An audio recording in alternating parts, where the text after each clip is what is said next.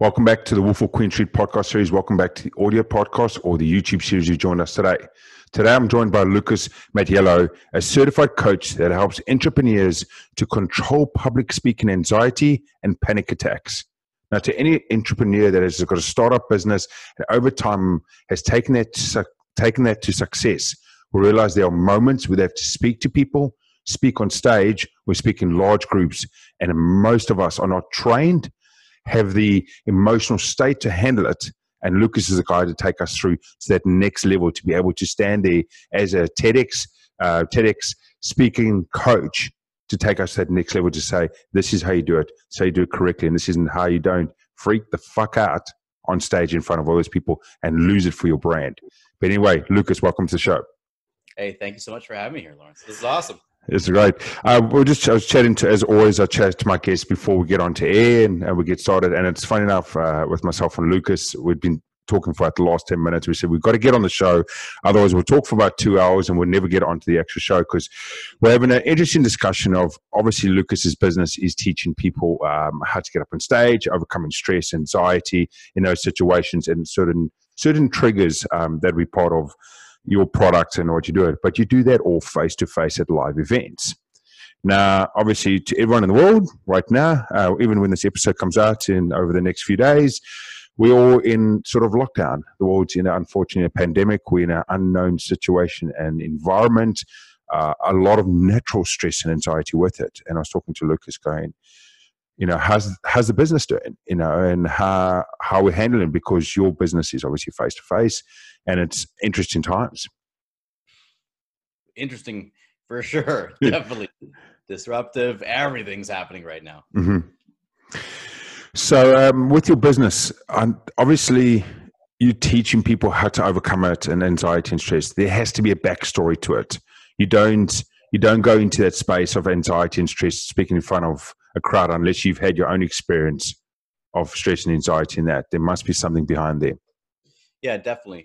It's actually had a sales call 2 days ago, which is funny. I'm sitting there going like, who the hell still wants a sales call right now for public speaking? Because all the events are canceled. Yeah. The hotel is shut down until the end of May. I'm like, all right. So I get on the call with this guy, and he asked me that same question. He goes, look, I got to ask you, how did you get into this? And I said, look, there's no masters of public speaking out there. There's no program you can go to.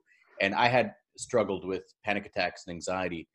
When I was 14, I was in high school wrestling, and I just started to feel in a match, I felt like I was going to die. I thought I was having a heart attack. I didn't know what was happening. And this continued on, and I was afraid, though. So that's a big piece. I was ashamed to let other people know.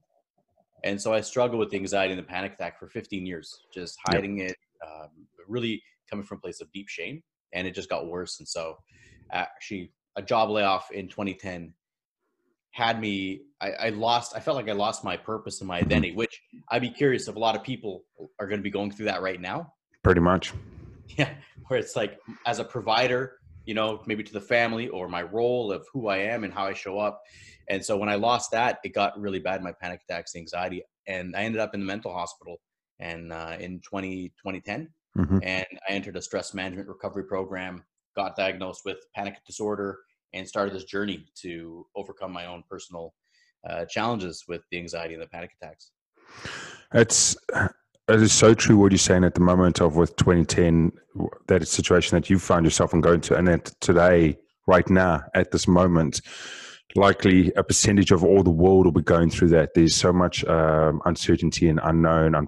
There's so much financial, literally, you can't burn the amount of money that the governments and stock exchange and businesses are losing on a daily basis, that we are going to see people as well in the business world or in the normal world that it's just going to be at that X level for their stress and anxiety. And then unfortunately, it doesn't help in a moment where you need that strength for a brand. So any business that is actually open at the moment or that can function almost needs to be at their best time or their best view publicly, because you have people that are very problematic or vulnerable and stressed, and you want to be able to give the best brand across. And I've seen so many businesses over the last week just not put the right foot forward, and literally half their customer base just turned around and went, sorry, we've seen your true colors now, and this is not for us. We're going to step away and we're going to go somewhere else. And it is so hard for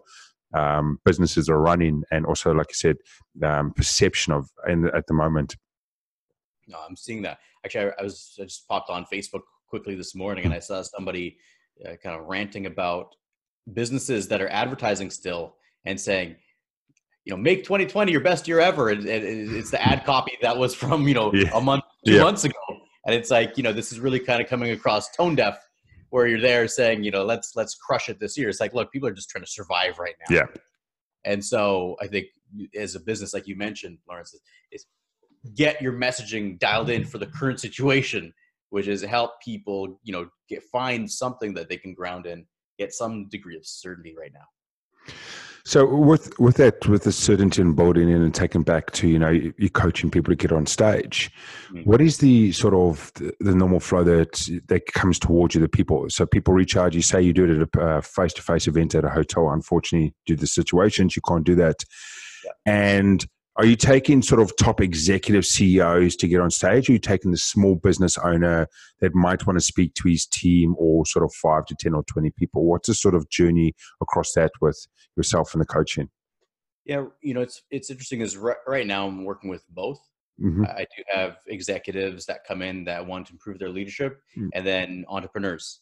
But moving forward, I only want to work with entrepreneurs because I understand where they are. Mm-hmm. I understand their position, and the difference too. I mean, sometimes you get these executives in there and they're like, look, how can I like this material? I'm like, well, do you believe in what you say? And they're like, no. I'm just paid. Yeah. Somebody hands off this script and goes, say these words at this event. Yep. And I understand they're in a tough spot because like you're being paid to represent your company. This is the approved message for you to share. And I'm like, my whole thing is about authenticity and speak from your heart. Yep. And there's a disconnect. And after that, I was like, you know what? No, entrepreneurs, because my whole thing is let the small guys either, well, first of all, win, because we're in a new era right now. This is the exposure era. And two, I want them to be able to play with the big brands. I saw you mentioned you overtook Gary Vee in the Philippines podcast, which I love that. And, and that's his whole thing. It's about play like the big guys. And the thing is, in today's world, you just need this to get your message. Yeah, I totally agree with that, and putting it out there. And it's good to hear you say that you want to go to the entrepreneurs, because fundamentally they know the business, they support it, and they're the ones that will speak truthfully for it. And it is in the world we get today, especially in a lot of the corporations, that a person standing in front of a business might not necessarily speak for what is best, but he's going to speak what is best for his shareholders, or best for what it is that they're trying to achieve that week. And therefore it might not be relatable to the person that's sitting in the crowd. And that's why the best speeches, the best TEDx speeches, or the best random one-person speeches you get on YouTube or anywhere else there is a person that's be able to speak up and say what he wants to say. And he's not been fucking filtered by society or the business, right? So you get guys going up like they're Hollywood actors. Denzel Washington, for example, goes up and he does usually quite an amazing speech when he does it. But he says what he wants to say. Even at his level, no one is filtering him. He's not lying it. And it's great to see that. I see, and I love that. I'm a huge Denzel Washington fan, and the thing is that he has that. I mean, he's got that fuck you money. Where, if he doesn't get it, I'm assuming he does. I don't know that for sure. But actually, Dave Chappelle, one of my favorite comedians, he has he lives on a huge farm in Ohio. And I was watching when he got his first contract, he bought that. And he calls it his fuck you farm. And I love this concept. He goes, I'm self-sufficient. I have this farm. And that was what allowed him to have the ability to speak his truth. And then that launched the Chappelle Show, which was a authentic, he wasn't restricted. It was freedom. And then the whole fiasco came with the contract. And then the pressure came. But his whole thing was that the execs were trying to push him into putting out episodes that he's like, this isn't funny. But they're like, well, we paid you a lot of money. And it's this selling of your soul. But when you have that, so maybe you don't have that fuck you farm or the fuck you money. But the other piece too is I think in this world, we're looking for people that polarize and speak their truth. And it's so relatable. That's where people just resonate to it. When someone comes out and actually speaks it, no matter what level of life they're in, and that the videos go viral or the audios go viral or anything like that. You look at some of the top Eric Thomas. He's one of the most famous guys. I love Eric Thomas. That comes out and the way he speaks the truth, right? And it's just amazing. Now, in the business and in what you guys, or in what yourself is offering, is obviously there's a lot of guys that want to speak and stuff. They would go to something like Toastmasters. Toastmasters is throughout the world and it's everywhere and people do it. What is, in the sense of, what is your opinion on Toastmasters? Because I've got an opinion on it because I've had a few friends that have actually gone through it. And then what is the next, how would you believe what you are offering for people would be better? Because I'm sure, and I'm assuming, your service is way better than Toastmasters. Yeah, I like to say that what we do is it's Toastmasters with no USADA around. We're on steroids. If your listeners are MMA fans, they'll get it. Yeah, we're juiced to the gills. Yeah. You know what so Toastmasters it's a valuable service. Okay, I've been to their events. It's a low cost place for you to go and get some exposure. Yep. Now, the challenges that come up is for that it's peer led. So there's no trainer giving expert feedback to the individuals. It's like you go up there and they track your ums and ahs. They have the person writing down the notes and they say, and so that's a metric that I don't feel is of success. Because in the mindset, I have a lot of clients. I have clients that are distinguished Toastmasters. They come into our Speak with Confidence and they get rolled because their whole metric has been about polished. It comes across a bit robotic. Yeah. And they're like, well, I didn't say any ums and ahs. I'm like, but there's no soul. There's no feeling. Yeah. It's like you check the boxes, but you didn't check the box that matters, which is, do I connect with you? Do I like you? I totally relate to that. When I started the podcast over a year ago, my first few episodes, I actually counted and traced my ums and ahs. And I went into it and tried to improve it. And I've got into the time now where I can do an episode and I would have maybe in an hour less than 10 ums and ahs moments. To me, an and ah moment is when I'm actually thinking to respond, not that I don't know. So there's two levels to it. And I'm sure, Lucas, you'll be aware of this. Some people go because they don't know. Some people go because they're thinking. So to me, it was a thought pattern. So I've had to teach myself think quietly. But then one day I was sitting at home, and again, I was watching Dwayne "The Rock" Johnson, biggest superstar, one of the biggest superstars in the world at the moment. That dude can't speak for shit, right? He's one of the best out there going, and every third or fourth word was and I'm like, motherfucker.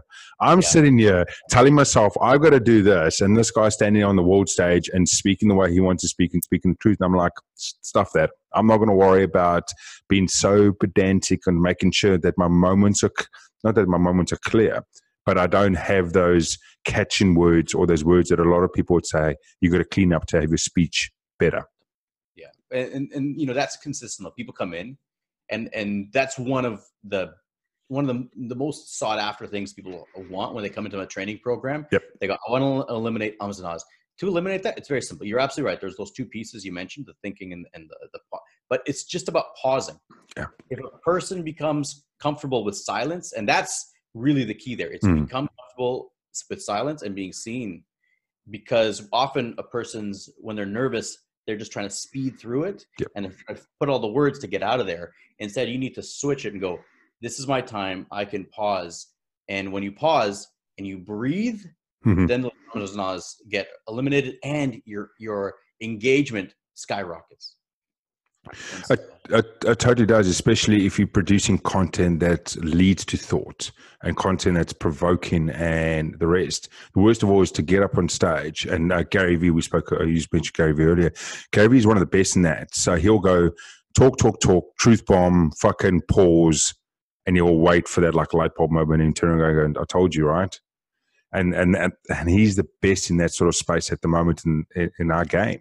And to hold it and allow people to think about it and then go, oh, yeah, I see that now. And then you keep on the discussions. And he actually, because I've seen him multiple times live in New Zealand. And what I see from it, he actually waits. He has his overall script that he's going to go with. He's very unscripted, though. That's just Gary Vee. But he also feeds off the crowd at that moment. So if he has a moment of he drop in a silence, and instead of being 2 seconds, he feels that the crowd needs 5 seconds or 7 seconds, he'll wait. he won't rush to continue on. He'll wait in that moment to make sure that the vibe to the crowd and the speech that he's trying to get across on the point is actually landed. Well, you're absolutely right. And there's levels to public speaking. And at the top level, it is around mastery. And mastery is where you're able, your basic fundamentals and your foundations are there. You've done it so much that's on autopilot. Mm-hmm. And at that level, you're able to feel into the room, and you're able to feel what's landing, what's not, what's what needs to be said. And when you do that, that's when you're able to actually control the audience. So Gary Vaynerchuk, Tony Robbins is an absolute master of that as well. Is they feel into the room, but that's a skill that there needs a whole foundation to get that's years and years. I mean, that's very much similar to the comedian route, right? He said Dave Chappelle. I'm a big Joe Rogan fan. He's one of the main reasons why I started a podcast, and following them and listening to them talk. It's about using their content. So to most people out there that don't follow a lot of comedians in depth, won't realize that I was watching Bert Kreischer. I was watching Bert Kreischer's Netflix special here the other night. It's funny because I watched Bert Kreischer a year ago when he started his new tour. So most comedians will do a 1-year tour, and at the end of the tour, if they're big enough, they'll get a Netflix special or get an HBO special or whatever. But through that whole year, they're doing about 60 to 70% of what the set is that is at the end that's on the special, and they're testing it out, and they're trying content, they're trying jokes. And Bert, if anyone knows Bert Kreischer, he just doesn't give a shit. And when he did the 1 year, he actually pulled out a piece of paper and he goes, I'm going to try this out. I've never tried them out. And he was like a real unprofessional, but that's just Bert. And he goes, oh, here's a joke. Does it work? Nah, okay, scratch off. Here's my next joke. Does it work? Oh, yeah, you guys like that? Cool. I'll add that in. And it was funny to see because that journey of how they get to their final, 1 hour Netflix special, the special that they do, is similar to the journey that a lot of people would have been on stage and speaking. And you'd be able to confirm this with Lucas, is that there's your first couple, and hopefully in front of smaller groups, is where you're going to be doing the learning and evolving until you get to a finished, polished product. Absolutely. You have to prove it to yourself. Mm-hmm. You have to prove it to yourself that you can. In the beginning, it's very binary. It's either you get up there or you don't. Yep. And either say yes to the opportunity or the fear wins. And that's okay. But I feel that's a piece that a person needs to be honest with themselves, because it's very easy, especially a lot of my entrepreneurs that have teams or executives were classic for this. They'll I'm really busy. I got meetings. They'll put their, vice president to go do the talk for them. And I asked them why. They're like, honestly, I was just scared and I could delegate. It's like, okay. But then the other piece too, though, is in this era that we're going into, this is about authenticity. It is about integrity, which you brought up with the brands and how they're, you're able to really build that following now. Mm-hmm. And with that, it is a piece that you need to be the face. Like there's no better time than right now. It's an absolute necessity to be the face for your business. Yeah, I totally agree with that. Talking about being afraid and so forth, there must be, when people come to you, come knock on your door, virtually, physically, whatever, pretty much, and there must be key fears that you see across the place for people speaking up. What are the sort of the common fears that you would see that people come on stage, and what are some of the methods that are used across it? And I want to hear, there must be one or two really peculiar fears that you've seen through your time of people off stage, something. Most that you've gone, that's the only guy that's got that problem. Well, that's a great question. There are definitely some main ones. Yep. I'll preface this that our training is very specialized and different because it's a personal development training wrapped inside of public speaking. Yep. And that's the first thing. Most public speaking, it's very technical, like you brought up, Toastmasters earlier. A lot of speaking, it's going to be about the content and the body posture.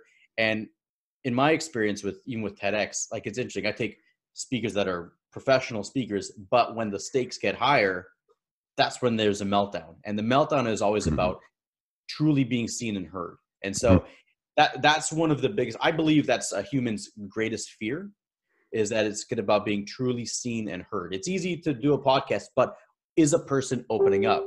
Mhm. Are you truly sharing? Yeah. And so we look at that. So the most common fears are fear of saying the wrong thing, Mhm. especially in today's world. Yeah. If I say the wrong thing, is that going to be held against me? But beneath that is wanting to be liked by the whole audience. Which is And not going that to happen.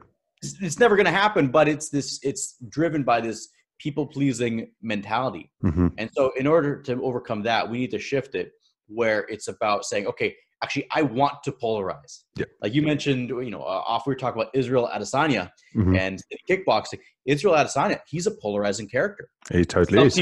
Some people love him. They go, oh, he's so, he's amazing. He's authentic. He's unique. And other people are especially, New Zealand, Yeah. Paul Poppy syndrome. Look at him. Who does he think he is? He's too flashy.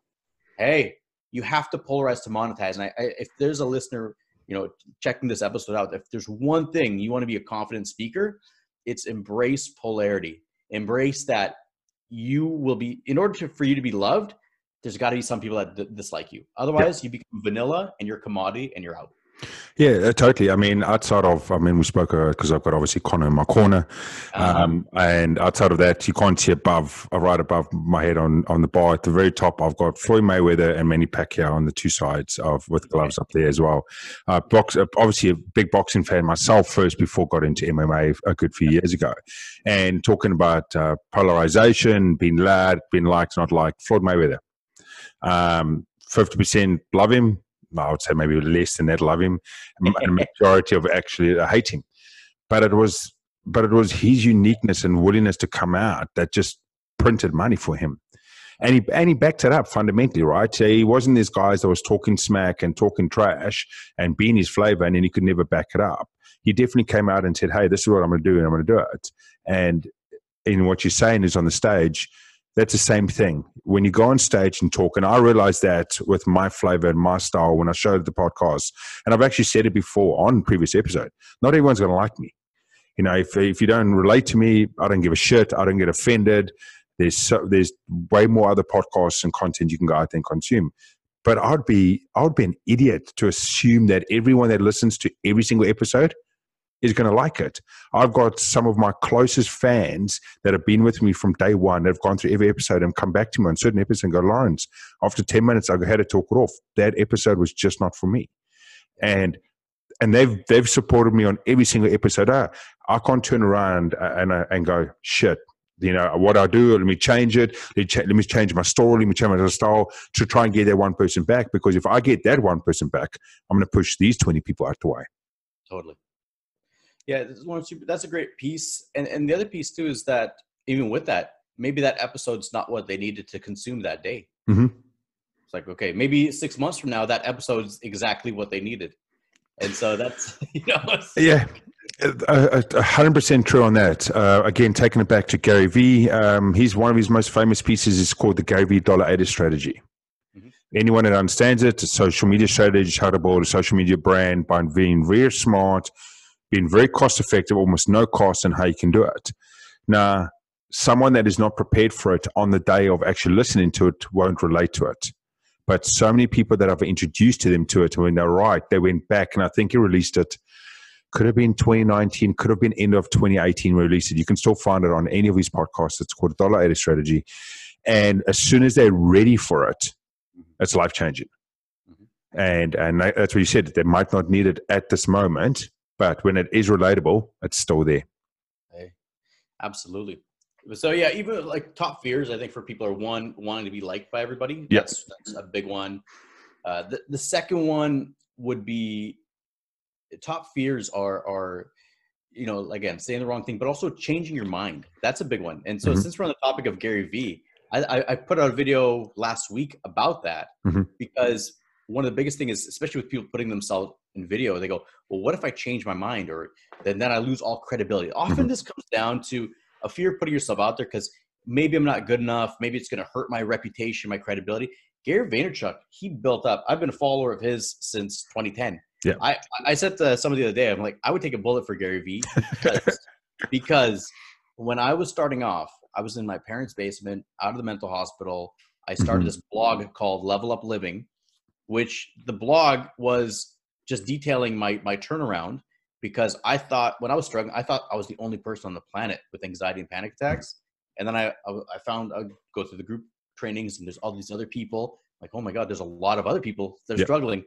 And I'm sharing my message so that if you feel that way, you don't feel isolated. You don't feel alone.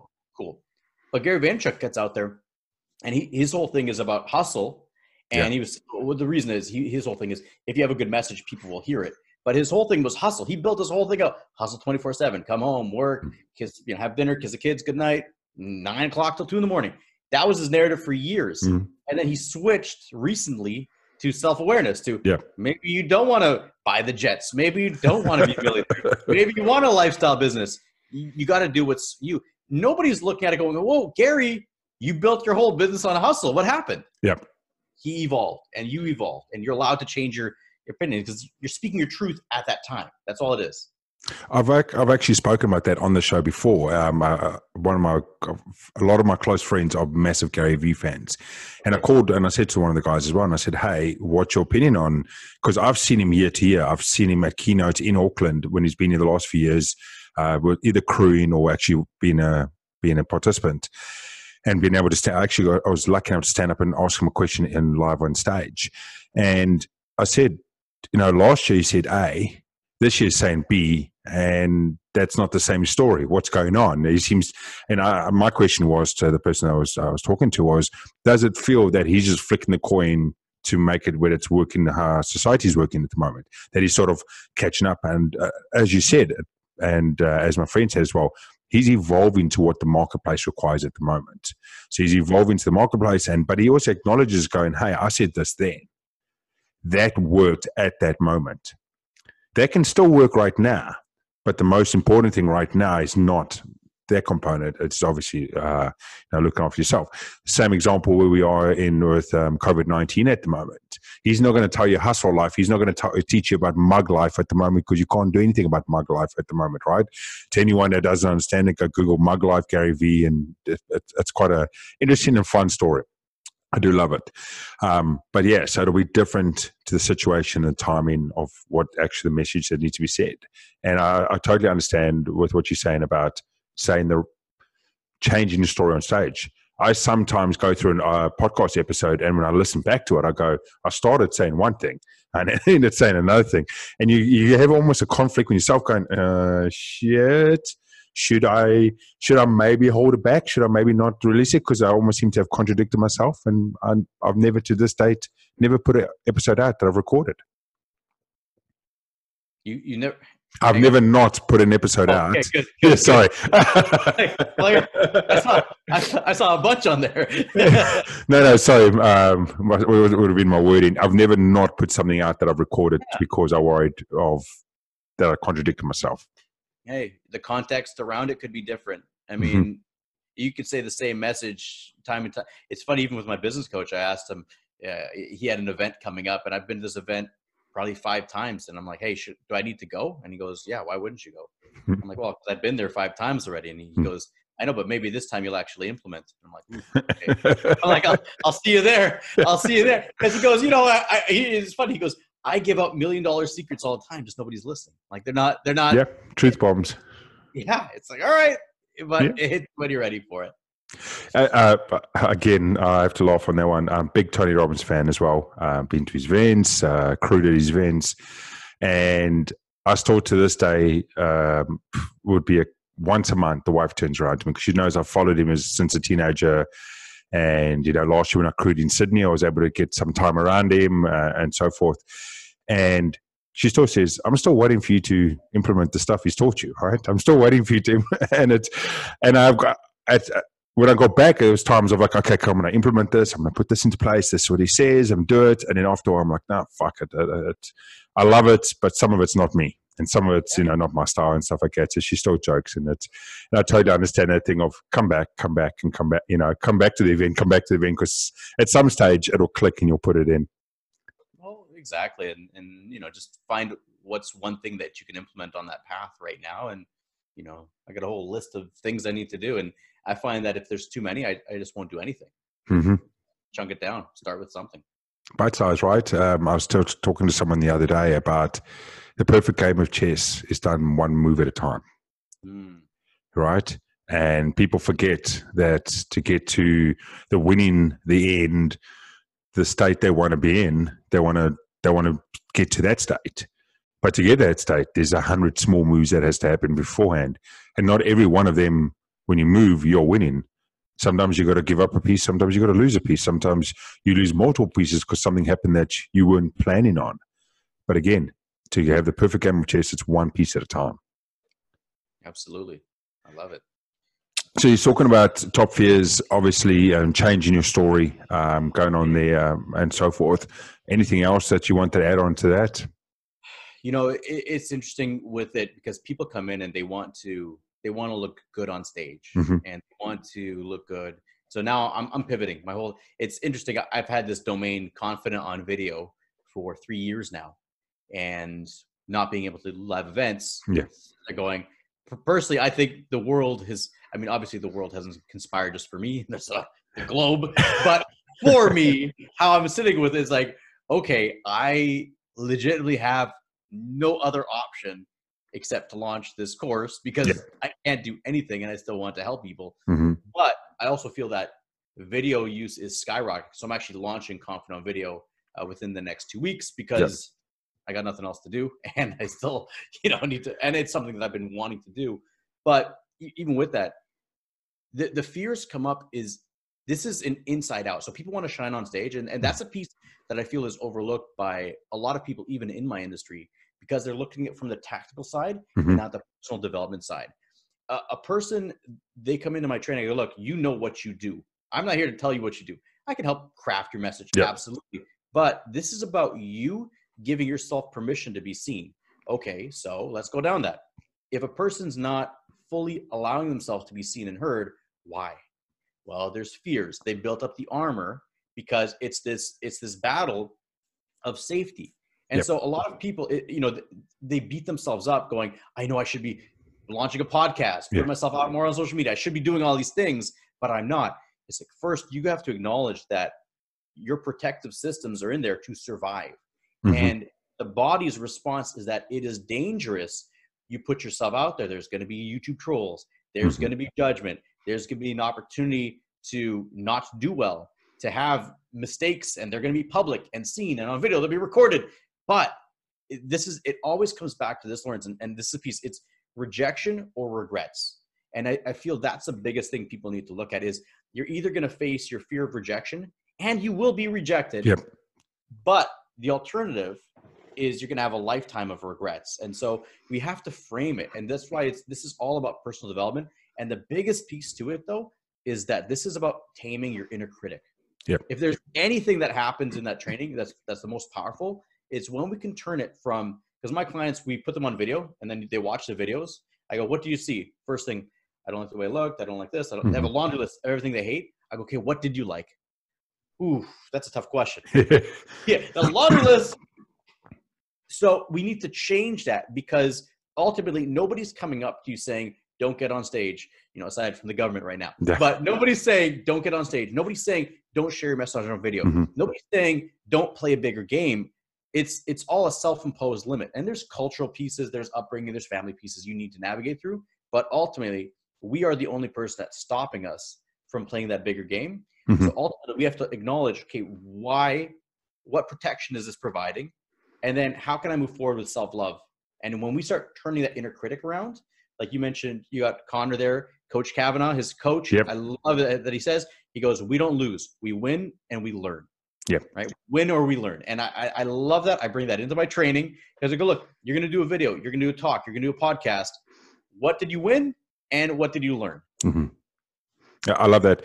And I can imagine it's similar as well. We've seen some clients on social media, not just, there's not just standing up on stage and doing speaking. People forget, and as you said earlier, this year, right here, is pretty much a platform to the rest of the world. I do a live video today, or I do a video, or you do a live video, and you've got 20 people looking either live or replay. That is you doing a speech. That is you doing a public announcement to 20 people. It's the same thing. And I can imagine people feel not as stressed and anxiety about it, but still have those same challenges going, how should I speak on social media? How should I come across on social media? What happens if no one watches my video? But, But it's something like you see with a lot of the guys that put out mass content or mass quality content. It comes to a point where finally something ticks and the public accept them and they get bigger. And everything they produced up to that point was to them, they went, oh, nothing's working. Nothing's working. I've done 1,000 pieces of content. I've done my idiotic Gary V, do 70 pieces of content a day. No, I'm not doing that. Fucking no one's got that time or the team. Yeah. But it's at one point of that pivot point, then it finally works and it takes off. But you've got to have all those experiences beforehand. Yeah, this all comes back to, you mentioned with the comedians. It's Joe Rogan, all these comedians, Bert, all these guys. They've had to grind in obscurity.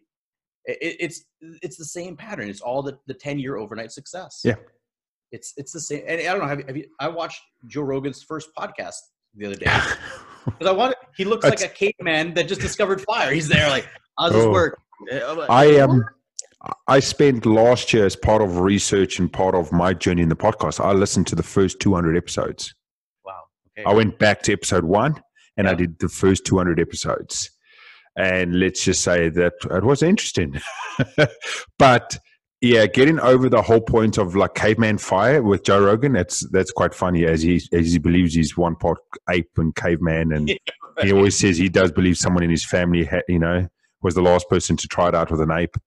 But why I love doing that with him, and where it's similar going back to Gary V's, their foresight is always 3 to 5 years ahead. So listening to sort of Joe Rogan 5 years ago is fully relatable in today's time with some of the stuff. So anyone that goes and listens to his new podcast, he's talking to guys that are breaking the niche, breaking the mold, ahead of the game. But a lot of it they're talking about is, what's happening in 2025, what's happening in 2030. Some of it's you can sometimes struggle to be relatable at this moment. So sort of 3 or 5 years ago, listen to that content, you go, oh yeah, cool. That is totally relatable because it has now, it's the timing that's caught. So some of this stuff was really nice. And it was great because the iPhone 1 just came out. And the Samsung, or the iPhone 1, iPhone 2, I think was come out in the first couple of years. And I had to laugh and you listen going, oh my God, the new phone came out and the bigger camera and what can I do with it? And all these learnings and evolution of it when it's quite funny. Oh my gosh. So, you're right. It's speaking of the evolution too. I wanted to ask you, like, how did you get into this? And 2019, I want to know about. Lucas is bugging about 2019. So how did I get into? So I'll get into first thing. So I've always had a knack. People either agree or disagree. I've always had a knack of being able to have conversations with most people in different areas or niches. It's a skill I've had for years.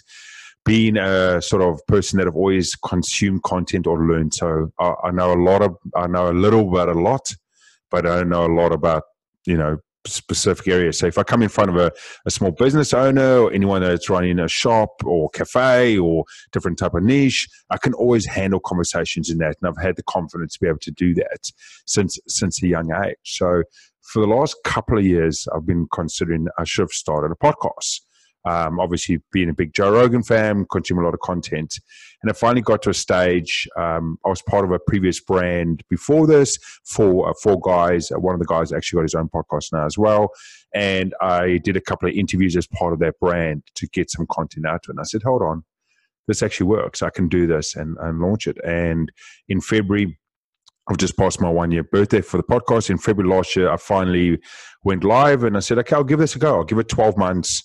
Realistic, see what happens from it. Go out there. At that stage, I knew a handful of people in my network circle that would be willing to come on the show, and it slowly just took one step off the other step. Not sometimes the easiest steps. You learn quickly how much time it takes if you're going to be pedantic on your editing, how much time it's going to take to edit the audio, and I used to say that for every 1 hour of content I produce, I had 4 hours of editing. So it became a timely fitting it in, and then how much do you push your brand into someone else? So like any entrepreneur would understand this. Start up a brand, how much can you push it in front of your family? How many can you push in front of your friends and stuff like that? So the first 90 days was pretty much it, but then I said, no, I needed to let it build itself. I need my brand, to go out and build it. And slowly things started happening. And I started, I got ranked within, I think in first 90 days. I got ranked in the first couple of countries, New Zealand, Australia. I got myself into America, into Canada, top 200 ranked on iTunes. As you said earlier, I got outranked Gary Vee in the Philippines for 7 days at the end of the year, which was, for my brand, it was spectacular. It was crazy. It was amazing how many people then reached out to me and said, hey, I want to be on your show. But one thing to me, a big thing about the podcast as well, and it's something we spoke about off air, was I didn't start the podcast because I wanted to stand here and talk. I didn't start the podcast because I want to stand here and, ramble on and so forth, as I'm doing a little bit now. As on my side, is I wanted to give it a platform for people that have a message or have a journey or have something that's special to the public, for them to come and have their say. So that's why if you listen to 95% of every one of my episodes, there is always a dark moment, a challenging moment, a real truth bomb, and so forth, because it's relatable to our public. And everyone has gone through some of their journeys: suicide, depression, alcoholism, bankruptcy. There's been so many moments of that, and that's so common in our society.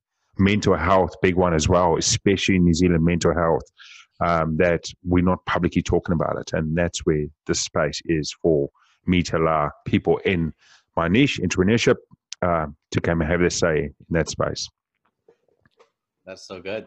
And I love that it was, committing to this and making that practice, because that really, that's, I think, obviously I always look at things to relate to public speaking, where it's a skill. Like, people think that you're either born with it or not. No, it's somebody who's committed the time and has taken that action, whether it be the podcast like you've done or whatever it is. It's like, well, you could accomplish, I mean, it's cliche, but you could accomplish anything, but it's true. It's if you commit the time and the effort to it, and you don't give up at that first sign of rejection or the negative feedback. If you're able to just continue on, I mean, like, to anyone that's starting or thinking about podcasts, and the same as you seem to about speaking and so forth. My first couple of weeks, first couple of months, I would have done less than 100 downloads a week. Sure. So to some people now, that would be great to them, but to me, I felt like, hold on, 100 downloads a week, that's like 10 downloads a day. That's not a lot.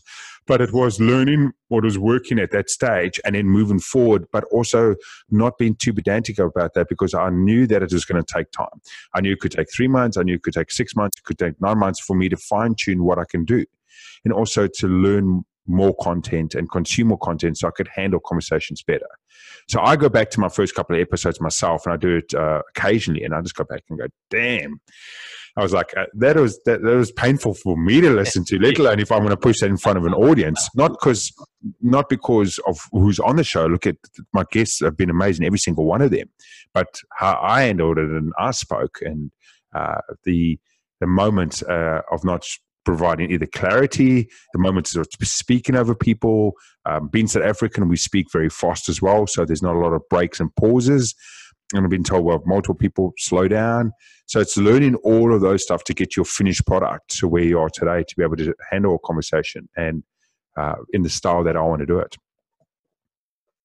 Yeah. And so with that, I also hear that it's about being able to look at those. That's something I've been doing this for 9 years. Every year, I've actually given up. Every year, I look back at my year's talks before, and I'm like, oh my God, I can't believe I put that out there. It's like, well, I'm like, now I've stopped with it, looking, going like, I'm not surprised anymore, but it's a piece. It's just looking at it as evolution, like a video game. It's just, we're moving up levels, and it's like, okay, that was the best I could do then. And, you learn and you grow, and that's, you move forward. So 2019, what happened there? What you're doing a podcast? I want to know. I want to make So Lucas has obviously done his research on myself. He's brought up quite a few points that you could only find if you went down the content holes down in my brand in the last 12 months. So 2019, to a lot of people, obviously, anyone that's been on my social brand, sort of in the last, last 6 or 8 weeks, there was a bit of a public announcement post done recently about myself.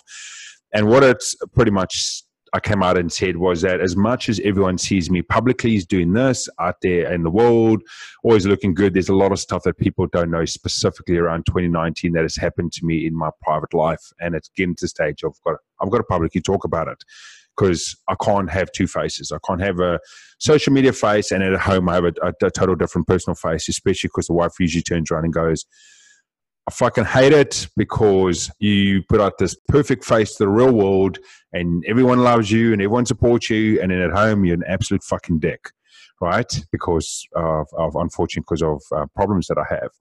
But what happened in 2019 to a lot of people that aren't aware is that in April 2019, due to some blood tests I'd done beginning part of the year, just not feeling well, and when in 2019, we found out that I had a golf ball sized brain tumor, unbeknownst to me, and had been growing for at least, they thought about 10 years this thing had been growing. April, they confirmed it, diagnosed it. In May, they confirmed I would have to go under surgery, and I went under surgery on the 26th of June, 2019, on my 35th birthday. It was a birthday present to me to go and undergo brain surgery to remove this fucker out of my head. At that stage, obviously, it was less than 90 days of going, hey, something's up, to actually going under the knife. Realization that it's quite large. It was sitting on my optic nerve and encased my pituitary gland. To anyone knows that, it's sitting right behind my optic nerve underneath. It had grown to such an extent that I'd lost 30% of my sight at that stage without realizing it. My sight had totally enclosed. I couldn't see anything. Most people's peripherals, if you put your arms out on your shoulders, you can see your hands on your peripheral and even sometimes further back.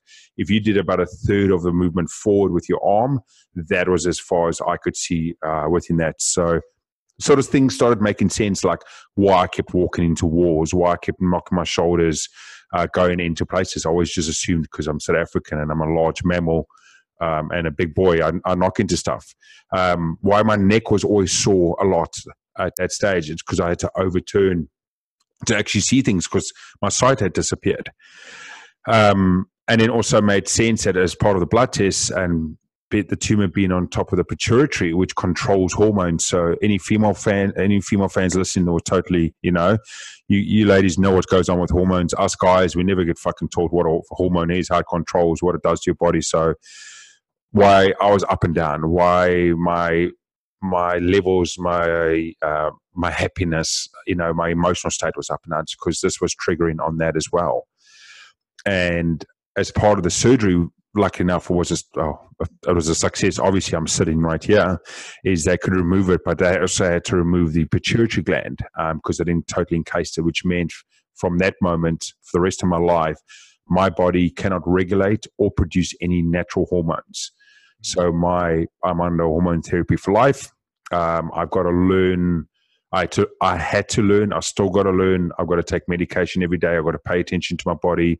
Again, like I said, females will be going, bitch, please. I go through that every day, paying attention to my body and my hormones. But it's sort of a hard thing to learn, of going, is my energy levels right? How does my body handle it?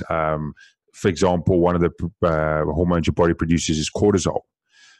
That's your sort of fight or flight if you get into accidents and so forth. Any sports star fighters will know cortisol in the knee, usually cortisol in the back. I've got to take medication every single day for that, because if I get in a car accident and I don't get medical intervention immediately, my body could shut down within 24 hours because there's not enough cortisol in my body. Just as an example, to anyone that's on the video at the moment, I've got a half-completed tattoo on my forearm. I went in 4 hours to my tattoo. I had to leave because my body went into shock, because my body couldn't produce enough hormones to fight me having a tattoo, even though I took my medication. So those are sort of the physical repercussions of me going through the situation in 2019. On top of that, there's obviously the emotional state of it, the realization of it. Going into 26th of June, there was moments the hardest moments ever is I just sit down with my wife and look at her and go, what do you want to do if I don't come out? What do you want to do if if I'm paralyzed? What do you want to do if I lose some sort of functionality? And we had to sit down honestly and look at each other and go, here's 20 scenarios that could happen out of this. What is your understanding of how we're going to handle all 20 of those? And it's something you never want to go through, or you never want to really experience it, because it puts a lot of things into perspective. And it puts a lot of things into perspective at that moment. But I think I was still so focused on the surgery that took me months and months, almost to now, to realize that perspective of what is actually important, what I need to focus on, what I need to become as a person. And, going through the surgery, taking 90 days to recover from the surgery, I was still put on the front. So anyone that would go through my history, I did a recording 2 weeks before surgery. I did a recording 2 weeks after surgery. And none of those episodes ever spoke about it. I think very few of them publicly mentioned it till coming into September, October. I went to Tony Robbins 5 weeks after surgery, did 5 days on my feet, 20 hours a day to crew after surgery, still recovering, not being 100%. And a lot of people there didn't even realize it. And it was more in the sense of, I felt almost that it was my story. I'm not that special. I'm not that unique. People don't need to realize it. And it's finally caught up in the sense of doing it that way for me was not necessarily the best way, because I was hiding one level. I was always hiding it from the public eye. I would be good, yeah. And then when I came home, I would be either in a bad emotional state, I would be tired, I'd be way fucking cranky because of my hormone levels would be off depending on where I am. So I'd do a lot of shit at home. It wouldn't be fair on my family or very close friends. And it got to the stage where I just got to go, enough's enough. I've got to tell people and say, hey, I am not fine all the time. I am not perfect all the time. There's moments, there are days when I can't get out of bed. There's moments you do not want to be around me. I'm not the most pleasant person in the world, but that is part of it. And that's what I'm trying to evolve now more into my public brand or my public image, not to say the brand, but so that people can be more realistic and see more who I am as an individual. Oh, well, thank you for sharing that, Lawrence. I want to acknowledge you before that, because yep. I mean, with what I do, this is the, I hear that, and this is something that commonly comes up, where it's the conflict between, who you are and who you put out there in the world. Yeah. And the problem is that you cannot be in your full power, because, and for myself, when I spent 15 years hiding, the fear was I didn't want people to see this side of me. For my story was I felt like I didn't stack up to everybody else. Yep. Because I'd be in wrestling practice and I'm the one guy that's running out because I'm thinking I'm dying. And I look back and I'm like, there's 60 guys in there. Nobody's running out of me. So the narrative was that I'm not good enough. And one thing that I consistently see, and I invite you to, is that the story that you're afraid to tell is the one you need to tell.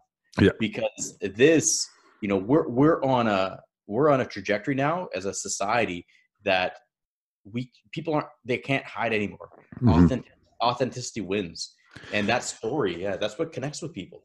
It totally does, and I was pushed for time period, and I was actually at an internal conflict because, as I said, I started the brand to give opportunity to other people.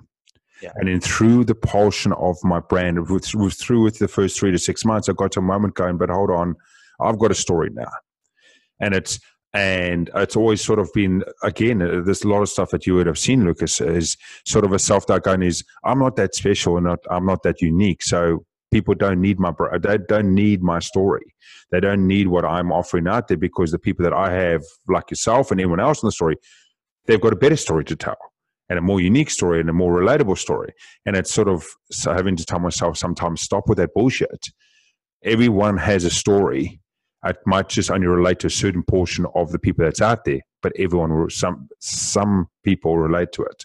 And you got to give the opportunity to have it say, and then see who relates to it. It might not be the realization to me, it might not be that every single episode I come out and say, hey, there's my story, bang, bang, bang. It's going to, people are going to get sick and tired about it, but it's sort of, it might be relatable in certain portions to bring it in, and the quality in, going through, and the moments of going through, like I said, of realizing, thinking about your life, realistically thinking about your life at that moment of, am I going to be alive? Am I going to be dead? And having to have that judgment call going, what happens if that happens to me? And then having the realization onto my family. And a lot of it took longer for me to light bulb moments. Some of the stuff, some of it only just happened now recently in the beginning part of the year, because I kept always having that front up there. So, and which was the problem towards my family. So my wife and my, like I said, family friends would have gone through so much more pain, grief, and hardship, because my lack of willingness to actually go, hey, I want to show has been vulnerable. A lot of people in my workplace won't be aware of it. A lot of people in my circles won't be aware of it. And it's been, 9 months already. And it's now going, hey, enough is enough. This is part of who I am. This is part of what's changed me, because from this moment forward, I'm never going to be the same. And I can actually physically never be the same. So I've got to take that on and grow with that strength. Absolutely. Yeah, absolutely. And, so even with that though, you sharing that story, there is people, obviously I've never had a brain tumor, so I can't relate to that. But even with TEDx, when I work with people at that level, this comes up all the time. They'll share their story. And one of the fears is, well, other people can't relate to this. I go, true, but there's pieces in there. So for example, you mentioned the hormone piece. I remember for me, something which is very minor, but with the panic attacks and anxiety, I had adrenal fatigue twice, and I burnt out. And I went to the doctor because my energy levels were off. I was not motivated. I wasn't getting out of bed. And I was thinking, what's wrong with me? I have this business that, I'm doing my passion, but there, a lot of shame and guilt kept up. I should be appreciative of it. But I'm like, I don't have any jump. And when I got some tests done, and they're like, your thyroid it's not working. So I had to get Synthroid. And I went in and saw the endocrinologist, and she's like, okay, this is that, and you'll be on this for the rest of your life. For me, something very simple. She's like, you take supplements every day. It's just another pill. But there was shame. I said to him, like, look, like, what did I do wrong? Like, what mistake? She's like, you didn't make a mistake. You did nothing. You didn't do it. It's just, this is what happened. And I had such a struggle with it. I'm like, okay, well, what change do I need to make to get over this, to not take it? And she's like, why are you so hesitant? It's one pill. And for me, it was this feeling of it brought up fears for me. And so you sharing that story about your brain tumor, it brought up the story for me, which was with the Synthroid and the shame. But also in that one, it's about direct conversations with friends and family, authenticity, speaking your truth. And so even with you bringing up your story, there's so many levels to your listeners being able to get massive value from it. So. And I hope so, because definitely, part of, my 1 year journey to here with the podcast has been the Wolf of Queen Street, the podcast, right? To anyone that knows Wolf of Queen Street, to anyone that has looked at my social media in the last couple of months, it's been more of a drive of Lawrence Lotz. It doesn't mean that the podcast is changing, or the podcast name will always be there, but I've been pushed by some mentors of myself to sort of step out of the podcast and be my individual above it. Be the brand, be the Gary Vee, right? Gary Vee is Gary Vee. He has 100 companies underneath him, Tony Robbins, all those guys, but I need to be Lawrence Lotz and come out and have the say and speak, as you said, truthfully about the story and everything that's come forward. And this is sort of that stepping stone of going to. And funny enough, we spoke again off air about it, is in May, unfortunately, it's been postponed, but it was going to be my first speaking gig. So that was going to be my first outside of the podcast of me publicly coming out and going, here's actually who I am now. Here is the truth at that moment, and to take it forward. And I'm excited for you to do that because, again, when I work with people, at the deepest level, it's about an individual seeing that they're good enough, and it's all an inside game. So for you to get up there, it's you stepping up and going, I'm okay to be seen. And the other piece to that is that I deserve to be seen and that my message matters. And when that starts lining up, it takes a lot of resistance. There's a lot of shit, tall poppy syndrome, comparison trap, who am I? A lot of upbringing Yep. pieces, a lot of school. You know, you spoke when you were in school and somebody made fun of you, and it's this association that it's dangerous to speak, that it's not comfortable. But this is bullshit because I don't have kids. I have two young nieces, Hmm. but anybody that has children, we come into this world fully self-expressed, and then we're shut down. We're Yeah. shut down by parents. We're shut down by school, and we lose that self-expression. And so that's the whole journey. When people come into the training program, I go, look, this is about, because this is a top request for people. They come in, they go, I want you to help me find my voice. I go, this isn't about you finding your voice. This is about you reclaiming your voice. Yeah. And in order to reclaim your voice, you have to go inside and see that you are worth it, that what you say matters. I had a TEDx talk. It was going to be May 9th in Vegas, and that got postponed. Mhm. But the whole talk is about speaking your truth. Because when a person doesn't speak their truth or show up authentically, one, and I did this for 15 years, hiding, going, what's the armor up, right? Yeah. You got to armor up and be very mindful of what you're putting out, but it's all based on fear. And then your mind, it's always focused. It's operating. You know, people, they're not playing to win, they're playing not to lose. Yeah, totally. But it's the ultimate loss because you're denying your authenticity. You're denying your truth.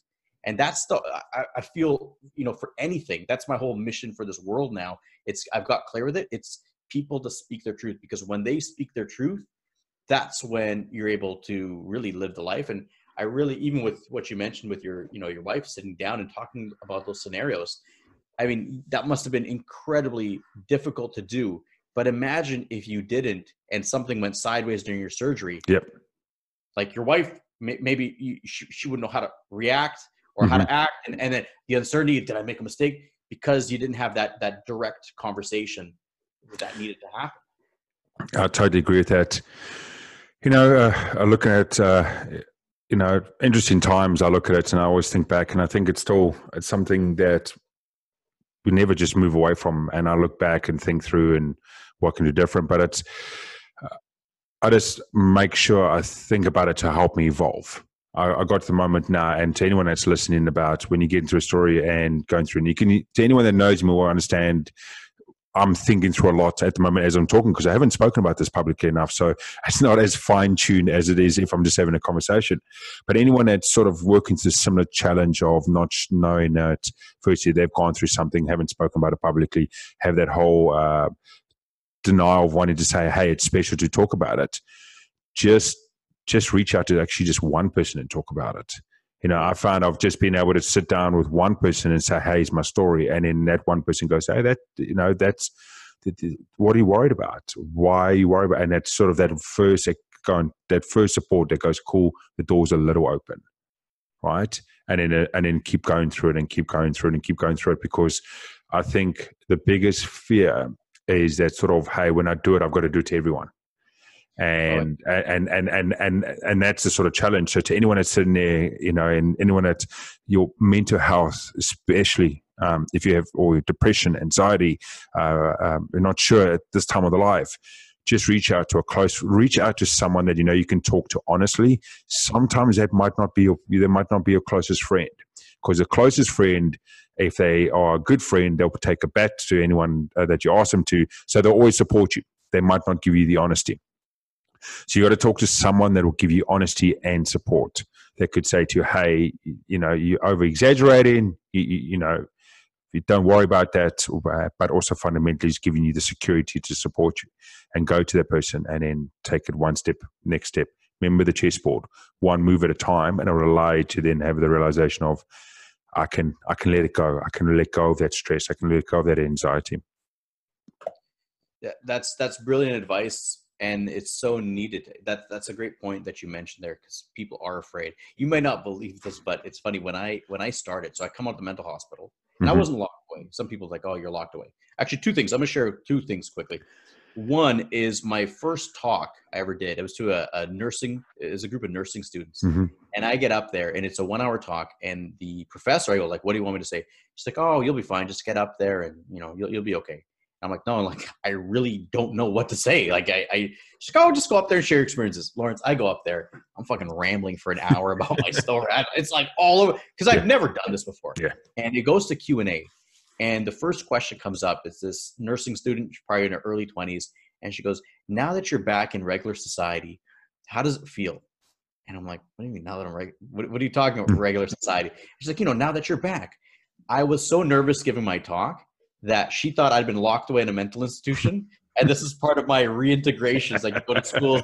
And Lord, I'm telling you, I was absolutely crushed, because I had this dream to share my message and to share my story and allow people to know that you don't feel alone, and like, take that shame away and give yourself permission to speak the truth. And the feedback I'm getting is that I've been locked away in a mental institution. And I sat in my car and I cried, because there were so many people saying that, like, it's crazy, you don't have any background in starting this type of business, you don't have qualifications, you're not a psychiatrist, you're not a psychologist. And every one of those voices was in my head. I just broke down in tears. And it was in that moment I realized that I need to get a mentor to help me, or just give up on this. And a week after that, I went to an event. Somebody spoke. Here's the thing. It's a business coach. I've been with him now for 7 years. It was his personal story about losing his father. Yep. And I'm like, I'm working with this guy. And so that's, if anybody's out there and they're afraid, if you're an entrepreneur and you're selling your services, your products, your story is what's going to set you apart. Yep. So that's the first thing that I wanted to, because when I did the first time, it was just a disaster. But how I got started, to your point about sharing, I started by going online. I went to a website called panicsurvivor.com with a fake name. That's how afraid I was. I created a fake screen name and I started to share my story on a website, a blog. And I went on there and people started, like, oh, wow, I relate to that. And then I switched. I changed my name to my real name on this anonymous blog. And then I started Level Up Living. And then I started sharing and telling my close friends and family. And my fear was that they were going to say I was crazy, that I'm fucked up, that I'd lose everybody. I did not experience that at all. People were saying, how can I help you? I didn't realize this. Some people were saying things make sense now about how you used to act. But it was this unburdening, because that armor that we wear for protection, it's killing us. Yeah. It's killing us. It's killing our evolution. It's killing our truth. It's not allowing us to show up fully, because our mind's always distracted, going, oh, I gotta manage the storylines. I gotta manage expectations. I gotta manage how I come across. But the beauty of this is, I had a client recently share, she's like, I don't understand. Like, how can you be so open and honest? And I go, look, what's the alternative? You're gonna take a message and maybe you don't agree with it, or that's okay. But the alternative for me is that I'm gonna be guarded. And I refuse to be guarded, because I've been there. I've had two different lives. 15 years I spent afraid of what people are gonna say and showing up, living from fear. I feel like I've had that life, and then that died, and now it's this new life. It's like, I'm gonna be me. Because the other piece too is, if I say it first, you can't use it against me. And if there's anybody that has that out there, it's like, yeah, I own it. This is what I'm doing. I've diffused your ammunition. You can't say anything.